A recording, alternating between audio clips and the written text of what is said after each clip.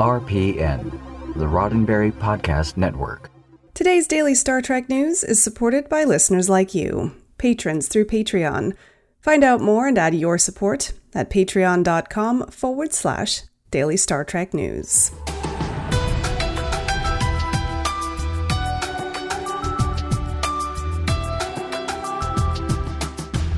Hello and welcome to your daily Star Trek news from the Roddenberry Podcast Network. I'm Alison Pitt, and today is Friday, August 28th, 2020. On today's show, Wil Wheaton will narrate Ready Player 2, the upcoming sequel to the New York Times best-selling novel Ready Player 1. Star Trek's William Shatner weighs in on the U.S. Space Force's military ranks, and I've got the answer to Tuesday's trivia question.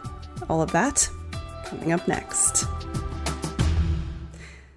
Penguin Random House Audio has announced that Star Trek The Next Generation actor Wil Wheaton is back behind the microphone to narrate Ready Player 2, the sequel to the immensely popular novel Ready Player 1 from author Ernest Cline. When Ernest Cline's dystopian novel Ready Player 1 was published in 2011, it gained immediate popularity. It quickly became the first book to reach number 1 in print, ebook, and audiobook formats, remaining on the New York Times bestseller list for nearly 2 years. The audiobook of Ready Player 1, which was also narrated by Wil Wheaton, spent 7 months on the bestseller list, and his work has earned him the honor of recording the sequel. Now, we told you earlier this week that in addition to his on-screen performances, Wheaton has done a fair amount of voice acting in his career, and he's been busy recording audiobooks as well. Aside from Cline's Ready Player 1 and Armada, Wheaton narrated Andy Weir's The Martian, as well as books by authors John Scalzi, Randall Munroe, and Joe Hill. Ernest Cline's Ready Player 2 will be released on November 24th in multiple formats, including print, ebook, audiobook, and CD. Print versions and the audiobook are available for pre-order now from multiple sellers including Amazon and wherever you get your books.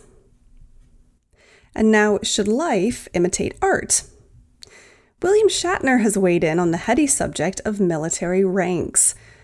The United States Space Force is still in its infancy, and it hasn't yet decided on its rank structure. Naturally, Star Trek's first captain took it on himself to weigh in on the subject and proclaim his support for using Navy ranks. In an op-ed published on militarytimes.com, Shatner laid out his argument why captains should be in charge of space vessels rather than colonels. Shatner's request is actually in line with the U.S. House of Representatives' views. In July, they signed off on a resolution that would see the Space Force use Navy ranks. That would both help distinguish it from the Air Force and also align well with the expectation that the Space Force's activities will end up looking similar to the Navy in terms of logistics and locations. However, since the current Space Force has effectively been transformed from existing Air Force personnel, the temporary ranks would theoretically put a colonel in charge of a starship. The Space Force itself has not officially confirmed what the permanent ranking system will be. Ignoring logistics and other practical considerations in his op-ed, Shatner lays out his reason for Navy ranks: entertainment, space history. He cites several examples of film and television which preceded actual spaceflight by decades. Captains, he says, succeed as heroes, while colonels fail miserably. And while the assertion that the Space Force should follow Navy ranks because of Hollywood is arguably weak, he does also make an appeal on behalf of public sentiment, saying if you want the public to believe in heroes, you should adopt the Navy ranks as they're the ones the public is most used to being heroes. Just my kernel of wisdom.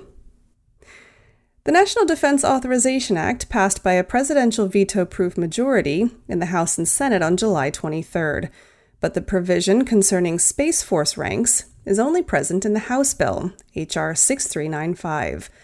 Both congressional chambers are expected to debate the final provisions of the act sometime this fall. I've got the answer to Tuesday's trivia here in just a moment, but first, a word from me. Did you know that Daily Star Trek News is on YouTube? Some of you do, I'm sure of it, because you're probably watching me right now. But if you didn't already know, then you should go and check it out. Recently, I made the switch to recording this show on video, so now you can get your video fix as well as your audio fix, and sometimes a few visual aids as well. Please go and check it out, and please subscribe to this channel. That way you'll never miss a moment of daily Star Trek news. Just head to youtube.com/daily Star Trek news. That's youtube.com/daily Star Trek news. And a big thanks to you for supporting this show. And now, it's the answer to Tuesday's trivia question. On Tuesday, I asked you, in the series premiere of Star Trek Voyager, Caretaker, Captain Janeway goes to a penal colony in New Zealand to pick up Tom Paris and add him to her crew. But how does Captain Janeway know Tom Paris's father? The answer? Janeway served under Admiral Owen Paris as a science officer on the USS Al-Batani. Bonus points now if you knew the origin of the name of the ship, Al-Batani. According to Encyclopedia Britannica, Al-Batani was an Arab astronomer and mathematician who focused on how the Earth moved around the sun, including refining values for the length of the year and for seasons. Al-Batani's most famous works were compiled and translated into both Latin and Spanish, and the compendium was eventually published under the Latin name De Motu Stellarum, or On Stellar Motion, in 1537. For more Trek trivia, tune in next Tuesday. Now, one last thing before I go. This week has been another one of unprecedented suffering in our country, after what was already a whole summer of unprecedented suffering.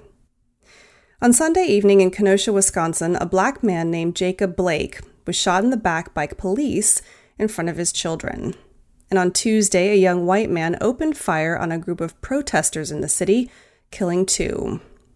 We are suffering because parts of our country still refuse to admit that Black Lives Matter and that violence against Black people must stop. This is a Star Trek news show. Presumably, you're watching or listening because you are a Star Trek fan. Now, if you believe in the Star Trek ideal of infinite diversity and infinite combinations, then you have a responsibility, a personal responsibility, to do your part to help us ensure that that future happens. So here's where to start. If you're able, please make a contribution to the Movement for Black Lives at m4bl.org. And if you're not sure of what to do or why any of this matters, please take the time to tune into the Black National Convention this evening, Friday, August 28th. It's being broadcast live from 7 p.m. Eastern on blacknovember.org and multiple social media places.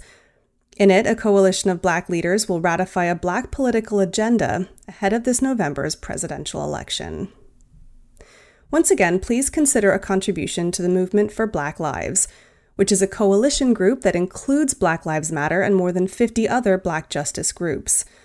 Also, make plans to tune in to the Black National Convention this evening at 7 p.m. Eastern. Do your part to make the Star Trek future into reality. Thank you. Well, that's it for today's daily Star Trek news from the Roddenberry Podcast Network. Don't forget to check out the other great shows on the network at podcasts.roddenberry.com. Daily Star Trek News is produced by me, Allison Pitt, with selected stories by Chris Peterson. We're supported by people like you through Patreon. Find out how you can add your support at patreon.com/Daily Star Trek News. Sign up for the Daily Star Trek newsletter at dailystartreknews.com/contact. Get all the day's Star Trek news delivered straight to your inbox every weekday morning. And if email's not your thing, then don't forget to follow Daily Star Trek News on social media. We're at Daily Trek News on Twitter and Instagram. I'm back on Monday with more of the Star Trek news you need to know. I'm Allison Pitt. Have a wonderful weekend, and live long and prosper. Podcast.roddenberry.com, the Roddenberry Podcast Network.